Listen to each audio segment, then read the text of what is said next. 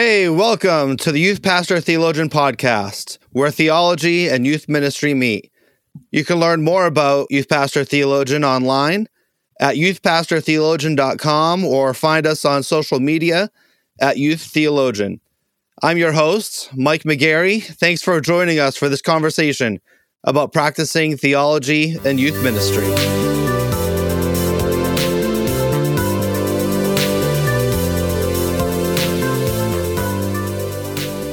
I'm here in our online studio with my good friend, Michelle Reyes. Michelle is the creator of Seasoned with Grace, and she writes at the intersection of multiculturalism, faith, and justice. She's the author of Becoming All Things and the co-author of Race-Wise Family. Michelle lives in Austin, Texas with her pastor husband and two amazing kids. And Michelle, you are such an encourager to me, and I am so thankful for our friendship. How are you doing today? Oh, good. Thanks for having me. I love everything about Youth Pastor Theologian and the work that you do. So honored to be here. Doing well. The honor is mine. We've been talking for months about having this conversation, and so I'm really delighted that it's finally happening. Yes, me too. Just a few weeks back, you started these Seasoned with Grace cohorts, and just curious if you could just share with our listeners a little bit about those cohorts and how's it going? Yeah, sure. Thanks. Thanks for asking about that. So I launched Season with Grace at the beginning of January, and it is a curated journey for Christian leaders, so pastors, directors, entrepreneurs, and if you find yourself in any position where you're leading somebody, whether that's your children or a team, it's for Christian leaders to learn how to have gracious conversations on race in order to pursue not only healthy but biblically rooted racial change. So I work with Christian leaders on how to not only personally develop as a leader and how to engage race with grace, but what does it mean to lead a group of people towards gospel-rooted racial change? So, I've been really encouraged, honestly, working with folks around the country just to hear the good work that people are doing in their contexts. It's been mutually encouraging. That's a program that if anyone's interested in, they can learn more about on my website, michelleamireyes.com. Awesome. I love that. On our podcast, we like to talk to our guests about themselves as teenagers before we dive into our topic. So today we are talking about how do we talk about race and racism and ethnicity and all that good stuff with teenagers. But before we dive into that, who was your favorite athlete growing up and what drew you to them? Yeah, well, I played soccer growing up. That was my sport. It still is my sport. I absolutely love soccer. And one of my favorite soccer players growing up was David Beckham. Big soccer star from England. And I promise you, my interest in David Beckham had nothing to do with the fact that he married a Spice Girl. I didn't even, listen to Spice Girl music growing up. But he was just so good at scoring goals and curving the ball in the air and all that. And actually, right around that time where I was in high school, in about 2002, the movie Bend It Like Beckham came out.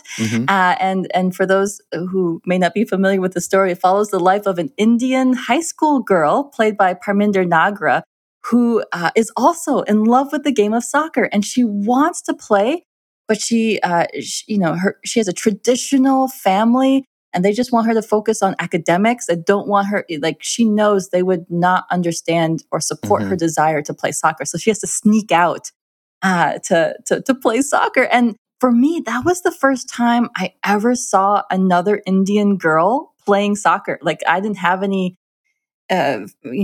Indian friends or in my community, or I didn't know any other Indian girls playing soccer. So Bend It Like Beckham was the first time I saw another Indian girl playing soccer. Yeah. And that was very formative for me. It's what inspired me to keep playing, even though like it's not the quote Indian thing to do. Like I still don't know many Indian soccer players. Yeah. So Bend It Like Beckham, and actually David Beckham himself. I suppose that's the importance of cultural representation, right? For kids in high school. But so that's my answer to that question. That's a really cool answer, and the way that lined up that you got already a big fan before the movie came out. Yeah, that's really cool. So when we come to talk with students about racism, it's a lot. It's very easy and tempting to avoid those conversations. As soon as we say the word racism, it seems like everyone's alarm bells and warning lights start going off, because we all bring our personal baggage into the conversation. No, we don't want to offend anyone. And then there's all the political misunderstandings and political implications of everything. It's just a really difficult conversation. And so I think it's just a helpful conversation for you and I to have as we just think about and reflect on why do we have these conversations in student ministry. So could you just share a little bit about your own background and how does that shape the way that you navigate these conversations about race and ethnicity? Yeah, totally. I love this question because it starts with things being personal, and they have to be personal, right? To care about this. It can't just be any topic, but particularly topics like race and culture. Mm-hmm. It can't just be an intellectual exercise, right? Like you have to feel like the spirit has moved within your bones to rise up and do something. So I love this question. But yeah, so I am a second generation bicultural Indian American. And basically what that means is that my dad is British. He has British German roots. So my dad has blonde hair and blue eyes. He can trace his family heritage all the way through the daughters of the American Revolution. And all of his family, they're still farmers today out in the Northeast. And so that's his side of the family. And then my mom, she is 100% ethnically Indian, but she wasn't born and raised in India. She grew up in the diaspora. She was born and raised in Uganda, Africa. Her great-great-grandparents were brought by the British Empire to Uganda to build the railroad there. Oh, and they just stayed long enough to start having families and developing Indian villages. So she grew up in an Indian village in Uganda, Africa. And then under the leadership of President Idi Amin, the dictator President Idi Amin, where he waged a genocide against the Indians in Uganda and other minorities, they fled with nothing but the shirts on their back to England and became refugees in England. So my mom eventually made her way to the States, met my dad. She grew up Hindu. She converted to Christianity when she met my dad. And her family disowned her.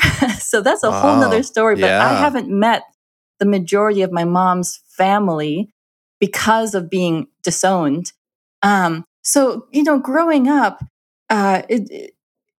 so many things are coming together, or so many divides or disconnects. I am an Indian girl, a brown-skinned Indian girl in a Scandinavian community in Minnesota. Yeah. So I don't have any Indian, let alone Asian classmates or neighbors. There's no Indians or Asians at my church. Almost everybody I knew was blonde hair, blue-eyed, and liked eating Swedish meatballs and going cross-country skiing, right? Nobody wore saris or other Indian clothing. I didn't have anybody else that I knew that ate Indian food or even shared some of the same family values and traditions that I did growing up. So I was a misfit in so many different ways, and it was hard for me to make friends growing up. I had that exact experience that gal has in My Big Fat Greek Wedding at the beginning of the movie, where like she goes to her little cafeteria table, and she's got like moussaka, that Greek food, and all the kids are like, "Oh, you eat moose caca?"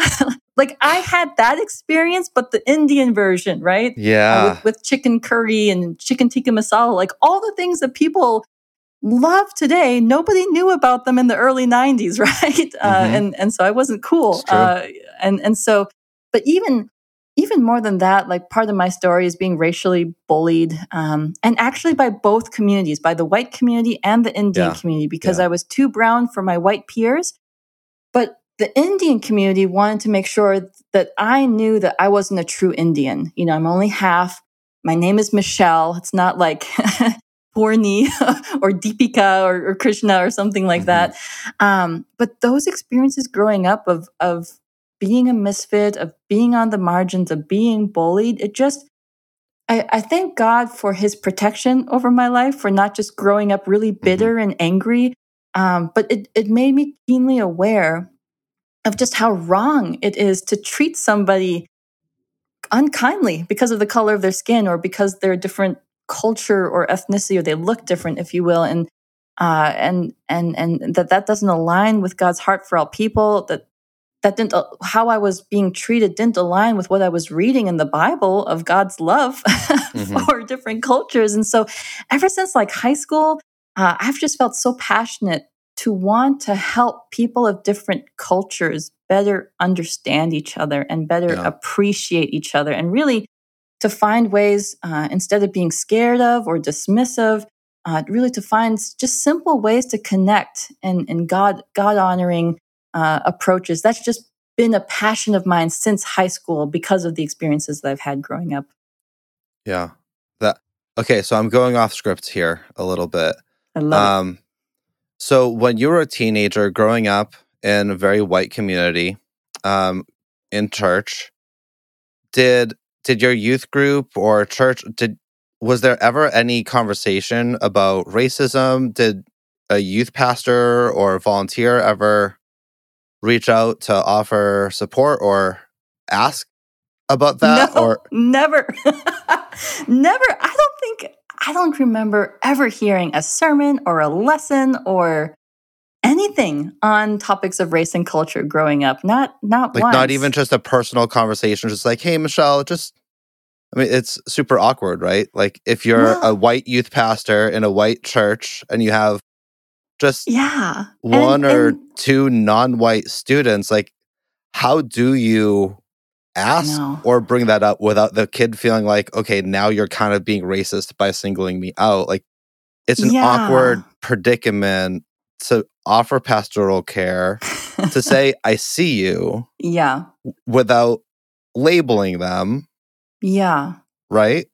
Yes. Well, honestly, this was the 90s, right? And I think people weren't thinking about race and culture the way they are now. Even like what you were saying about how do I be sensitive? How do I connect? Like, I don't think my youth pastor thought about any of that, right? I remember I have two distinct memories in church, and particularly in high school. One was when I decided to come to church in one of my favorite like Indian outfits. I always thought that like my Indian outfits were beautiful. I mean, they've got like all this intricately like gold designs and the mirrors and the, all the like beads and everything. And so I wanted to wear an Indian outfit to church one day. And I remember, I think it was another kid in the youth group that was like, "What are you wearing? Like, what is that?" Like with complete disgust on their face. And I just, being very introverted, I was just like, "It's a sorry," and then like walked away. I was like, I don't want to have this conversation. But like, I never ever wore an Indian outfit back to church, after that experience. Why would you? And then the second one was we had one of those youth group overnighters or something, but it was like, you know how it is where it's like your youth group and someone else's youth group too. It's like one of those night-ins, and it's a whole bunch of kids that you don't necessarily know. And we were playing dodgeball or kickball or something. And I remember it was a kid from one of the other youth groups that kept shouting at me like, "Hey, Pocahontas, kick me the ball," kind of thing. And I just remember everyone laughing, like the teens in my youth group, my youth pastor, everyone was laughing. They thought it was hilarious. And I'm like, I'm not that kind of Indian. You know what I mean? Like Pocahontas is Native American. Like my family's from India, but like everyone thought it was just the funniest thing. And I honestly don't think my youth pastor ever had a thought of like, oh, I should go see if Michelle's okay, or I should say something like that's not appropriate. I just don't think a lot of people in the 90s had categories for like, oh, this is racially insensitive, we shouldn't say it. So on the one hand, I am grateful for the movements, the development since then for a greater awareness. But and like I said, by God's grace, I never became bitter at those experiences. I kind of just, let them slide off and keep going. Yeah. So if something like that happened today, right? Right. How would you advise a youth worker to respond to something like that? Where, hey, Pocahontas, kick me the ball. Like, or if you hear a student be like, what are you wearing? Right? Yeah. Like, if you witness something like that happen, how would you recommend a youth worker to react without overreacting, but not underreacting either? Yeah. I mean, oh gosh, that like, Mike, that right there could be a whole podcast conversation because people ask me that all the time. We actually had a youth, and this actually happened to a youth leader. He was at a youth camp. He's Latino, and he came up to like lead some activity, and kids in the group, in the crowd, started like pretending to speak Spanish, like trying to make fun of him. Yeah. And he went up there and just felt totally ashamed because he's second gen. He didn't grow up speaking Spanish. He's like, Spanish isn't even like, I can't even speak Spanish well. And now you're making fun of me like I'm the Spanish guy.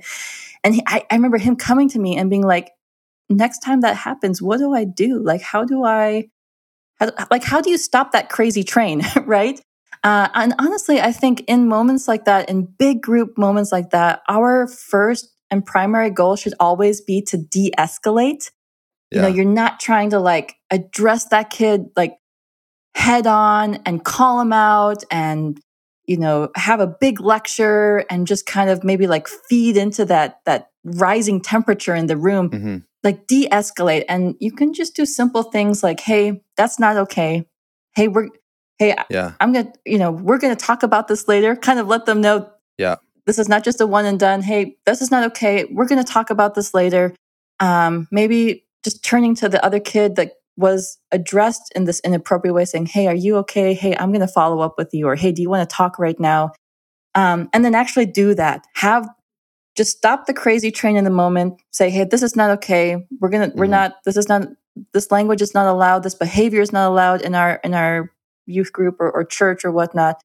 Follow up with the person who instigated later and have a conversation, because so many times, particularly when it comes to youth, they are repeating something that they've heard from somebody else, whether it's a movie or a book or a parent or like a family member. So you have to be gracious, because half the time, kids in particular say things that they don't even understand the meaning of. And so if you can kind of graciously get to the source, where did you hear this from? Do you know what this means? Talk about cause and effect. Like, I know it sounds simplistic, but like when you said this word, or when you imitated this person's accent, or when you whatever, like, did you think about how that would hurt that person? Like, did you think about how they would feel about that? Like simple cause and effect, and just get them to understand the impact of their own actions. Because if you can get to their heart and get them to feel like that remorse of like, oh gosh, no, I didn't intend that, then there's room for like a healthy apology that they really actually mean. And that's the goal, I think. And then with the kid who was hurt or insulted in some way, it just goes so far. Even if it's not your culture and you don't fully understand the joke or the insult or the slur, to just say, hey, I just want to make space for what you're feeling. How are you doing? How are you processing this? How can I be here for you? What do you need? Like those kinds of simple questions, and just give. Most of the time, kids just need to be acknowledged. Like, that their hurt was acknowledged. Like, I saw that happen and I know it's not okay. So just simple stuff like that. But if it's something that's repetitive in a church or in a youth group, to maybe actually think about a procedure or a policy of some sort of like, or commitments, like, here's the 5 things that we don't do or that we don't say at youth group. Think about that as well. Yeah, I think that would be good. So for me, one of the phrases that I use in youth group for multiple different things might be helpful here, and just saying, we don't do that here. Yes. Just, if it's, joking about making LGBTQ jokes, making ethnic jokes, like teasing kids, like sarcasm to the point of mockery. It's just, we don't do that here. We're not that type of group. And having conversations with your youth leaders to equip them and empower them to also affirm that culture and to establish and to defend that culture. Saying, there are things that we just don't do here, and that's one of them. I love that. And we want to make sure that kids feel seen, and you don't want to overcorrect in a way that puts that kid, now they're in the spotlight, even more well-intentioned, but now they're even more highlighted. Right. So good. So these things are hard, by the way. Yeah, it's so hard. Like, acknowledge, these are simple phrases to use and all the things, but those contexts they're hard. They're uncomfortable. These are the things you learn by doing it wrong. Yes. Unfortunately. And we've all been there. We've all made the mistakes and have realized, I will never approach this situation like this ever again. And that's how you grow. And that's part of the journey. So. Yeah. And as a white youth pastor in white communities, there's always, a handful of non-white kids in the group. And so there's going to be stuff that comes up. We're not a super multicultural church or super multicultural youth ministry, but generally speaking, even if you're in a very white church, if there is a place in your church that is multi-ethnic, it's probably the youth ministry. So yeah, we just want to be aware of that pastoral concern, right? So in that vein, when I've talked with a lot of youth workers who I'm good friends with, and say things like, I just don't really directly talk about or teach about racism. It's so controversial. I don't want to avoid the topic. I want to hit it sideways, right? That if you address it head on, it's so inflammatory. I'm just going to preach the gospel and occasionally apply it to racism. So I'm not talking about racism, but I'm never, I'm just not going to do that, right? I'm just going to preach the gospel. I'm just going to preach the Bible. And on occasion where the Bible addresses racial issues, then I'll apply it there.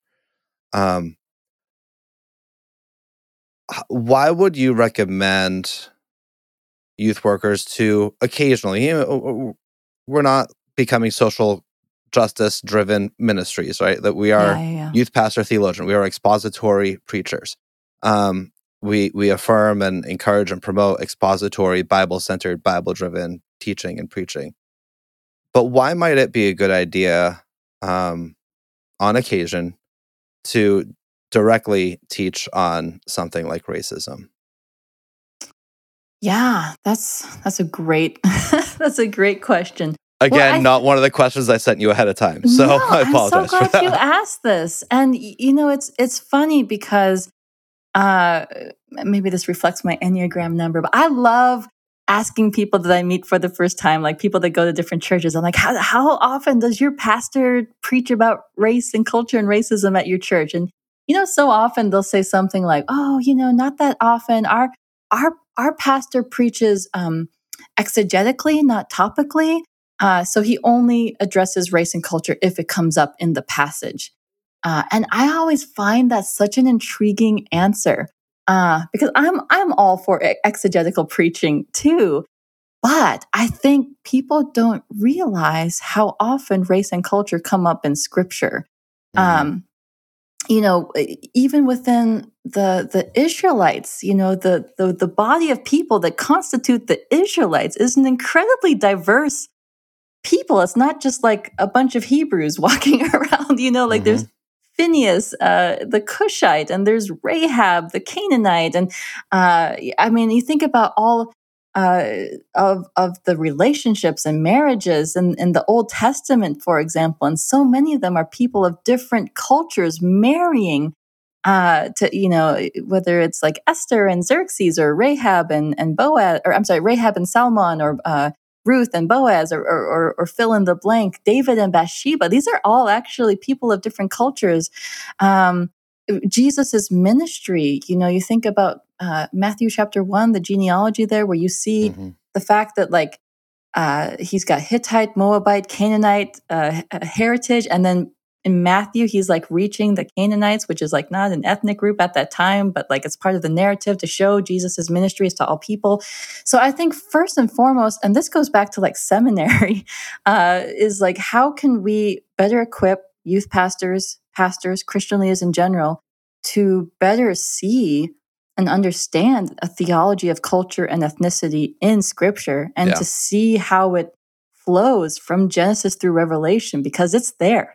And it's not just something you find maybe in 3 different spots in scripture. It's all over. So how do we increase the awareness to its existence in the text? I think that's step number 1. But that being aside, like you said, we don't want to become sort of like these social justice ministries. We want to be Christ-centered in all that we do. And if you take any passage, you have your 3 points, like maybe one of them talks about race or culture or God's heart for all peoples, or God's heart for reconciliation or unity and diversity, or how these peoples together is part of giving worship to God or whatnot. But it always comes back to the bigger movements of what God's doing in scripture, what God's doing in history.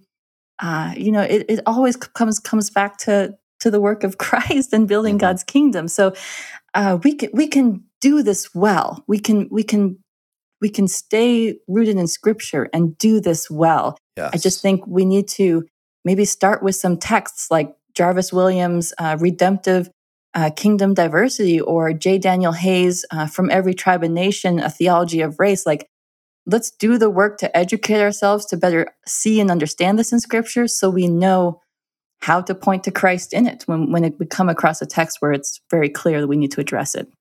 Yeah, that's really good. And even as you are listing out some of those names, it's like how many names that we know in the Bible are location based, right? Like Yeah.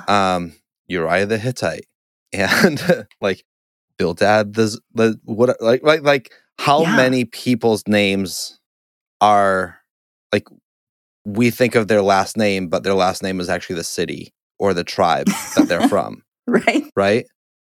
It's just very tribal. It's a very location based text from the ancient world. So yeah, Yeah. it's there. And if we use, well, I'm an exegetical preacher, as a reason not to talk about race and ethnicity and culture, then frankly, we need to be better exegetes. Yes. Yes. So yeah, and just Amen. aware, and just aware. It Yes. doesn't mean that every sermon is a racism sermon or anything, but just to be aware of the ways that culture informed scripture, and that culture was operating very much, not just way in the background, maybe not what's the primary thing in this text, but there were cultural implications that shaped the way that this story happened, or the reason why Paul responded that way, or why Jesus said that thing. And just to acknowledge with our students Yes. the way that culture helps us understand Yes. the And way it that, only yeah, it only makes your teaching stronger yeah, and more yeah, nuanced and more complex. yep, You're yep, not diverting from the gospel. You're just breathing, more life into it. yes, Yeah. yes. So, all right. So how does the gospel reshape the way we think and talk about racism? In particular, how does the gospel inform the way we talk about race and ethnicity and racism differently from how the world talks about those things? Yeah. I'm really glad you're asking this question, Mike, because the phrase in particular, let's just focus on the gospel, has become this really big rallying cry for Christians and churches in particular ever since the murder of George Floyd in 2020. And even then, that whole summer where there was like these national protests and marches and demonstrations and whatnot, Christians in particular continue to push back on race conversations with this phrase, let's just focus on the gospel. And I remember thinking at that time, like, what is happening here? Like, why this deflection? Why are people pushing back on race and using the quote gospel as a shield, to deny racial realities? That was one of those moments. It was like those light bulb moments where I was like, okay, you and I think we have different definitions of the gospel. Right. It clicked for me. Like, I don't, and this is no shade on some Christians, but I think some of us don't have a robust understanding of the gospel, right? So, many of us have been taught to think that the gospel is this purely like spiritual entity. It's about getting right with Christ, salvation and a certain maybe set of doctrine to adhere to, or a confession or something like that. And then you're good, you're living out the gospel. Mm-hmm. You just need to focus on now getting other people to believe in Jesus and adhere to these doctrines. And this is the gospel. Now, yes, the gospel is that. It is about turning away from a life of sin, confessing, believing in Jesus. I mean, that's John 3:16, right? But it's also so much more. And we can actually look to the life and ministry of Jesus to understand the full picture of the gospel, because when Jesus enters human history, he saves people holistically, right? Like, he sees the way that people suffer physically, socially, and spiritually. And then he offers himself as a balm to all of our pains and our brokenness.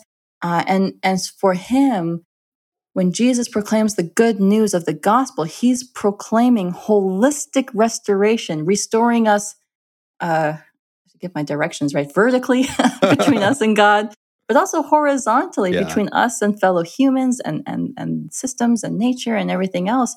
And that's why, reach Mark chapter 1. He begins with, a call for confession of sins, but then what does he do immediately after that? He goes and heals the blind, the sick, the lame, with people with leprosy, so that they can be restored back into society. That's actually huge, that they can kind of become, whatever it was in that time, to be an equal class citizen with access to the same rights of society as everybody else. And so I say all that for us as Christians, in the aftermath of a racial tragedy, or in the aftermath of a incident with racism, should we pray for people to come to faith?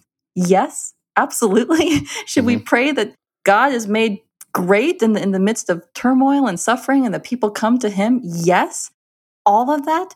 But we should also pray that God can use us to work towards holistic restoration, in whatever the context is, that we can, and that we should care about full-bodied peoples, not just people's souls, but their heart, their emotion, their social standing, all of that. So think of it this way: when it comes to an issue of racism, for us as followers of Jesus, we should ask ourselves, how are we proclaiming the full good news of the gospel to those who have been hurt? And how can I help restore what has been broken in a way that aligns with Jesus' heart for all people? And part of that is just learning to better love our neighbors, leaning in, listening well instead of defending, at times learning how to raise our voices, but mostly just learning to live life alongside hurting communities, and to just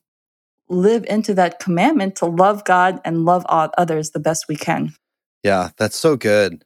And I forget what it was, something you said at the beginning of your response there triggered this thought too about just who is Jesus, right? It's just throughout church history, so much thought about Christ, and the Bible teaches, especially in Hebrews, right? Jesus as prophet, priest, and king, right? As a prophet, he came and he preached, proclaimed freedom to the captives. As the priest, right, he tore down the wall in the temple, the court of Gentiles, and he welcomed the nations in to come and to be saved, right? So it's the gospel for Jews and Gentiles together. And what type of kingdom does he reign over? But a multi-ethnic kingdom, right? And so it's even just if we understand the gospel, if we understand who Jesus even is, who are we worshiping when we say we are followers of Christ, right? That prophet, priest, king. That there are very much ethnic overtones, I think, in multiple aspects of that. Amen. So as someone who advocates and talks about race and racism, I'm sure you've come across some common misconceptions about what you do and about what it means to be a peacemaker in terms of race. So what are some of those misunderstandings that you think would be helpful for youth workers in particular to just be aware of, and to maybe for us ourselves to avoid, or as we try having these conversations in our churches and with our students, to be aware of what people might hear that we're not intending? Yeah. That's good. I'll just get real personal. I'll just share two big misconceptions that I've had about race conversations and dialogues in my own life, sort of mistakes I've made and what I've learned from them. The first is that in years past, particularly when I was starting out in my early 20s, I thought I needed to publicly call out folks that I disagreed with. And I think this is probably a really good, helpful tool for youth pastors trying to particularly disciple Gen Z on how to engage race well. Yeah. But, as a younger woman, just full of passion and zeal, and I need to share the truth. I completely believe that calling people out publicly was the way to hold powers that be accountable and actually work towards positive racial progress. But I've come to now see how damaging that is, how damaging call out culture is, and just how if you kind of just think about it on a very simple personal sociological level, if you personally have ever had somebody call you out publicly, just shame you and assume the worst of you, in that moment, how likely are you to say, "Oh, thank you for sharing that with me. You're so right. I'm going to desist what I'm doing and do a full 180 and do exactly what you're wanting me to do." Yeah. The second make I've made over the years is just expecting people to change too quickly. I'd see a problem, I'd come up with a solution, and then be frustrated that folks weren't changing overnight, or maybe even in a matter of a few weeks or months. I remember even in my early 20s being frustrated with churches. We'd had the meeting, we'd talked about a plan, but then weeks or even months go by, and it's like, hey, what's going on? Why am I not seeing any change? And the problem I've learned over the years was me, not these people I was talking with or the churches I was observing, because I had no concept of the fact that when it comes to racial change, we need to have long-term goals. It's like that story of the tortoise and the hare, right? The moral of the story is that the slow and steady pace wins the race. And the same is true for racial change. I expected people's thinking and behavior on race to just transform overnight. Maybe after one conversation or reading one book or watching one movie or one encounter, but racial change is more like an oven than a microwave. So now I go slower and I have healthier expectations, which also just allows me to treat people in more honoring way and gracious ways too, right? So if you're talking regularly with an individual, change is best cataloged over the course of 6 months to a year. If you're talking about a group, this is 1 to 2 years sort of chart for change. And with an organization or a church, a realistic, expectation for racial change is about 3 to 5 years. And so whether it's the youth pastor himself or herself wanting to work towards racial change in their church, having a healthy expectation of how long that might take, or even, sort of conveying this to your students and your youth group. But I think that we all just need to get better right now at understanding that racial change, that we should have a reasonable expectation for the rate of racial change, and working better on celebrating the small wins. Yeah, that's really good. It's so easy and tempting, right, to want the big splash of a big impact.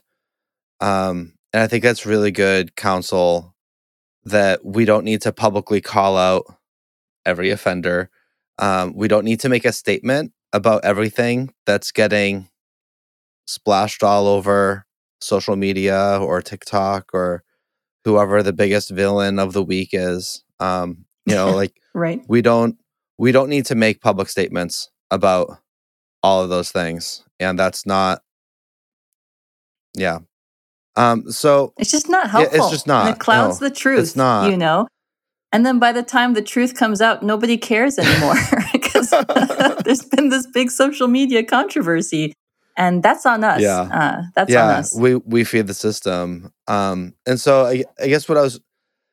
I started first hearing the whole, we just preach the gospel, we don't talk about racism after Trayvon Martin, and everything. And it feels like forever ago. And I remember talking in an elders meeting about, how are we going to address this? What are we going to do? And really being surprised by the pushback, and being really troubled. And I remember I called one of my Black friends who ministers in Boston. I said, Virginia, what do I do here? And she kind of just laughed, and she's like, welcome to the team. And I was like, that's not helpful. I want to do something. Right. And she's like, Mike, just do what you can and have individual conversations. She was like, the frustration that you are feeling right now is what we have been feeling for decades. So just, so welcome to the club. I love it. She was, I felt so condescended to, and at the same time, like, I have no right to be she's right. She's totally right. Virginia, you're totally right.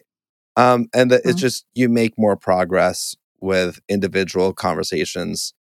And you're going to feel pressure, even like maybe this podcast, maybe you're listening and you feel like, oh, I've never really directly talked about racism in youth group. I need to do it. I know I'm going to get in trouble, and I'm going to have individual conversations first. That doesn't mean that you never talk about racism, but you also don't need to go in guns blazing either. Yes. Walk with wisdom and walk with courage and walk with humility. And those things will take you farther than just coming in all riled up. Amen. Yeah, so it's really good counsel, Michelle. Last question is, when there is conflict and when there are misunderstandings, when parents do tell you, we'd rather you not talk about this, or maybe an elder or a leader in the church says, we don't want you talking about this.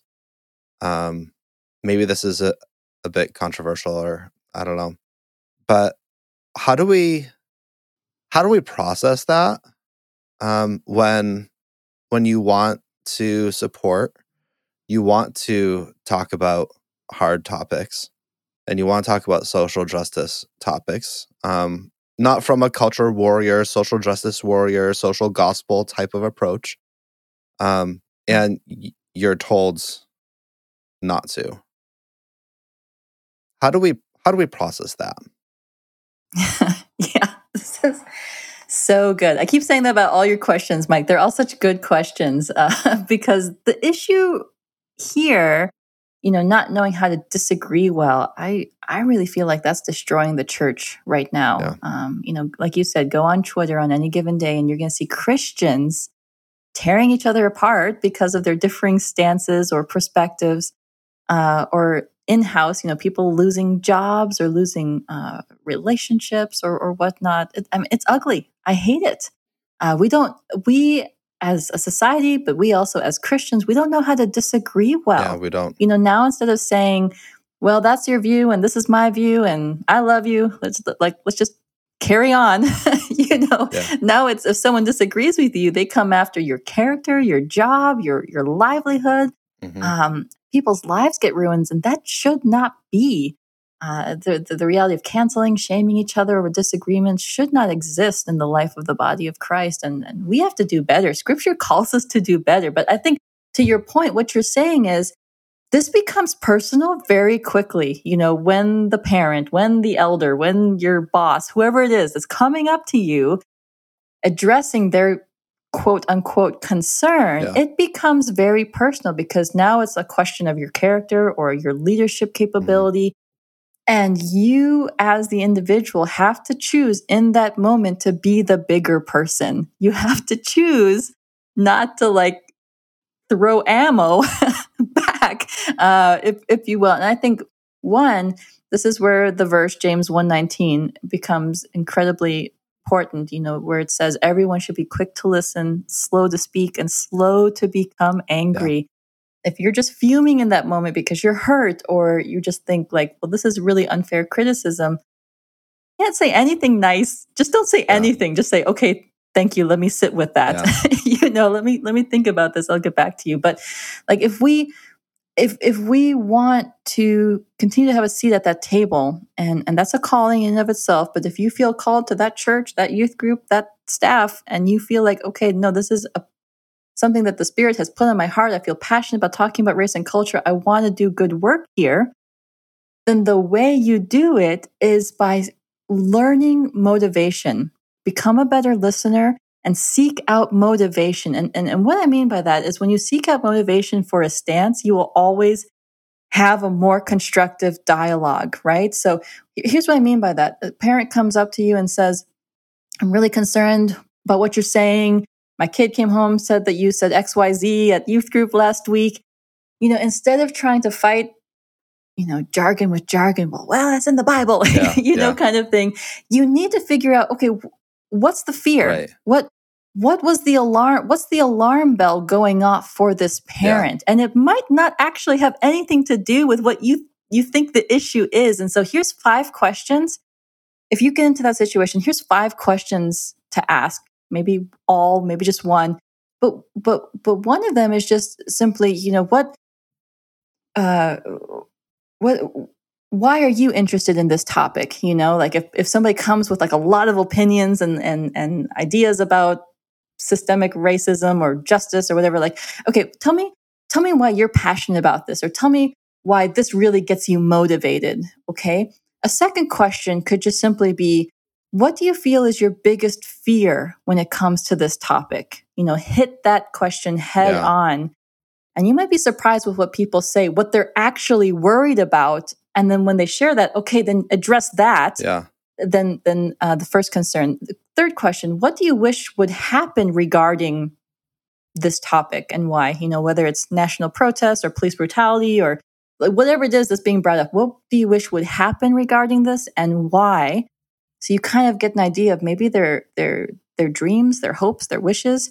A fourth question, again, to root this personally, is to ask them, have you had any personal experiences regarding this topic? And if so, would you be open to sharing? You're not saying this in a sarcastic way, kind of to put them down, oh, you know nothing. Yeah. You're genuinely trying to say, hey, if this has impacted you personally, I'd like to know, because that story is going to really help open your own eyes to why they feel the way they do. And then finally, a fifth question you could ask is, what if nothing changed regarding this topic? What do you think would happen? And again, that'll give you insight into their motivations, their fears, their stances, all of that. And so, the next time you get really angry or someone really comes and confronts you and it feels left field, just ask yourself, how well am I understanding their motivations. How well am I listening to them? And that, again, is going to require being the bigger person. But if you can get there, then you can finally begin to have those healthy, productive conversations. Yeah, that's really good. And never say that you're being the bigger person. Well, don't verbalize that. I'm going to be the bigger person. That'll end the conversation. Yeah. How many of us have seen our kids be like, "I'm the one who's ending it." And it's like, yeah, and that part's for the internal monologue. Right? Yeah. So it's interesting. That's really good. Michelle, could you give us just like a 30-second summary of your two books? What are Becoming All Things and Race-Wise Family? What are those two books about? Sure. Becoming All Things, How Small Changes Lead to Lasting Connections Across Cultures is based off of 1 Corinthians 9:19 through 23, where Paul says, one of the verses says, I became all things to all people for the sake of the gospel. And the question I'm asking is, how do we today become all things to all people for the sake of the gospel? So this book is all about mapping out a theology of culture in Scripture, verse by verse through 1 Corinthians 9, understanding our own cultural identity. How do we develop that? How do we appreciate who God has made us? How do we appreciate other people's cultural identities? Things like becoming more comfortable in cultural discomfort, what language to use, how to make friends with people who don't speak English, like all of those things. How do we connect? And honestly, that's a great low bar for any church, right? Like if they're scared of talking about racism and justice, talk about culture. Start with a book like Becoming All Things. That's a great low bar. But then my second book, The Race-Wise Family, 10 Postures to Becoming Households of Healing and Hope, is basically taking a lot of those same ideas and equipping Christian parents on how to have conversations about skin color, ethnicity, justice, all of those things with their children, how to raise kingdom-minded race-wise children. So that book is just chock full of practical wisdom because we know parents, we're busy. We don't want to be reading long books. We don't have time for that. So there's practical activities. There's short, kid-friendly definitions. There's prayers and book and movie guide. Like watch this movie and have this conversation on culture and race with your kids. Like all of that. So it's a fun book that we're hoping can help Christian parents feel empowered to have gospel-rooted, Christ-centered conversations on culture and race with their kids. Awesome. I love it. Listeners, thanks for listening in. Thanks for your ministry. So go check out Michelle. And if someone wanted to find you online, Michelle, could you remind us again of your website? Yeah, my website is my name, michelleamireyes.com. And I also like to hang out on Instagram, and my handle is Michelle Ami Reyes. So feel free to come say hi. It's Ami, A-M-I. Yes. So, Michelle, thank you so much for your friendship, for your ministry. Thanks for joining us on this episode of the podcast. It's so much fun. I so enjoy our time together. Thanks for having me. Well, thanks for joining us for this conversation. Please visit youthpastortheologian.com to learn more about our resources. You can find us on social media at Youth Theologian. We also have an active Facebook group where you can ask questions, share articles, and generally encourage fellow youth pastor theologians who are in the trenches with you. We'd sure appreciate it if you'd be so kind as to subscribe, leave a review, or even recommend this podcast to fellow youth workers. You can also subscribe to get new articles delivered to your inbox and to ensure that you don't miss any fresh content by checking out our website at youthpastortheologian.com. Most of all, we appreciate your ministry and your partnership in the gospel. If there's a topic that you'd like us to address, or if you have an article to submit for the blog, then you can also share those on our website by following the submissions tab. In the meantime, keep your eyes on Jesus, and we'll see you next week.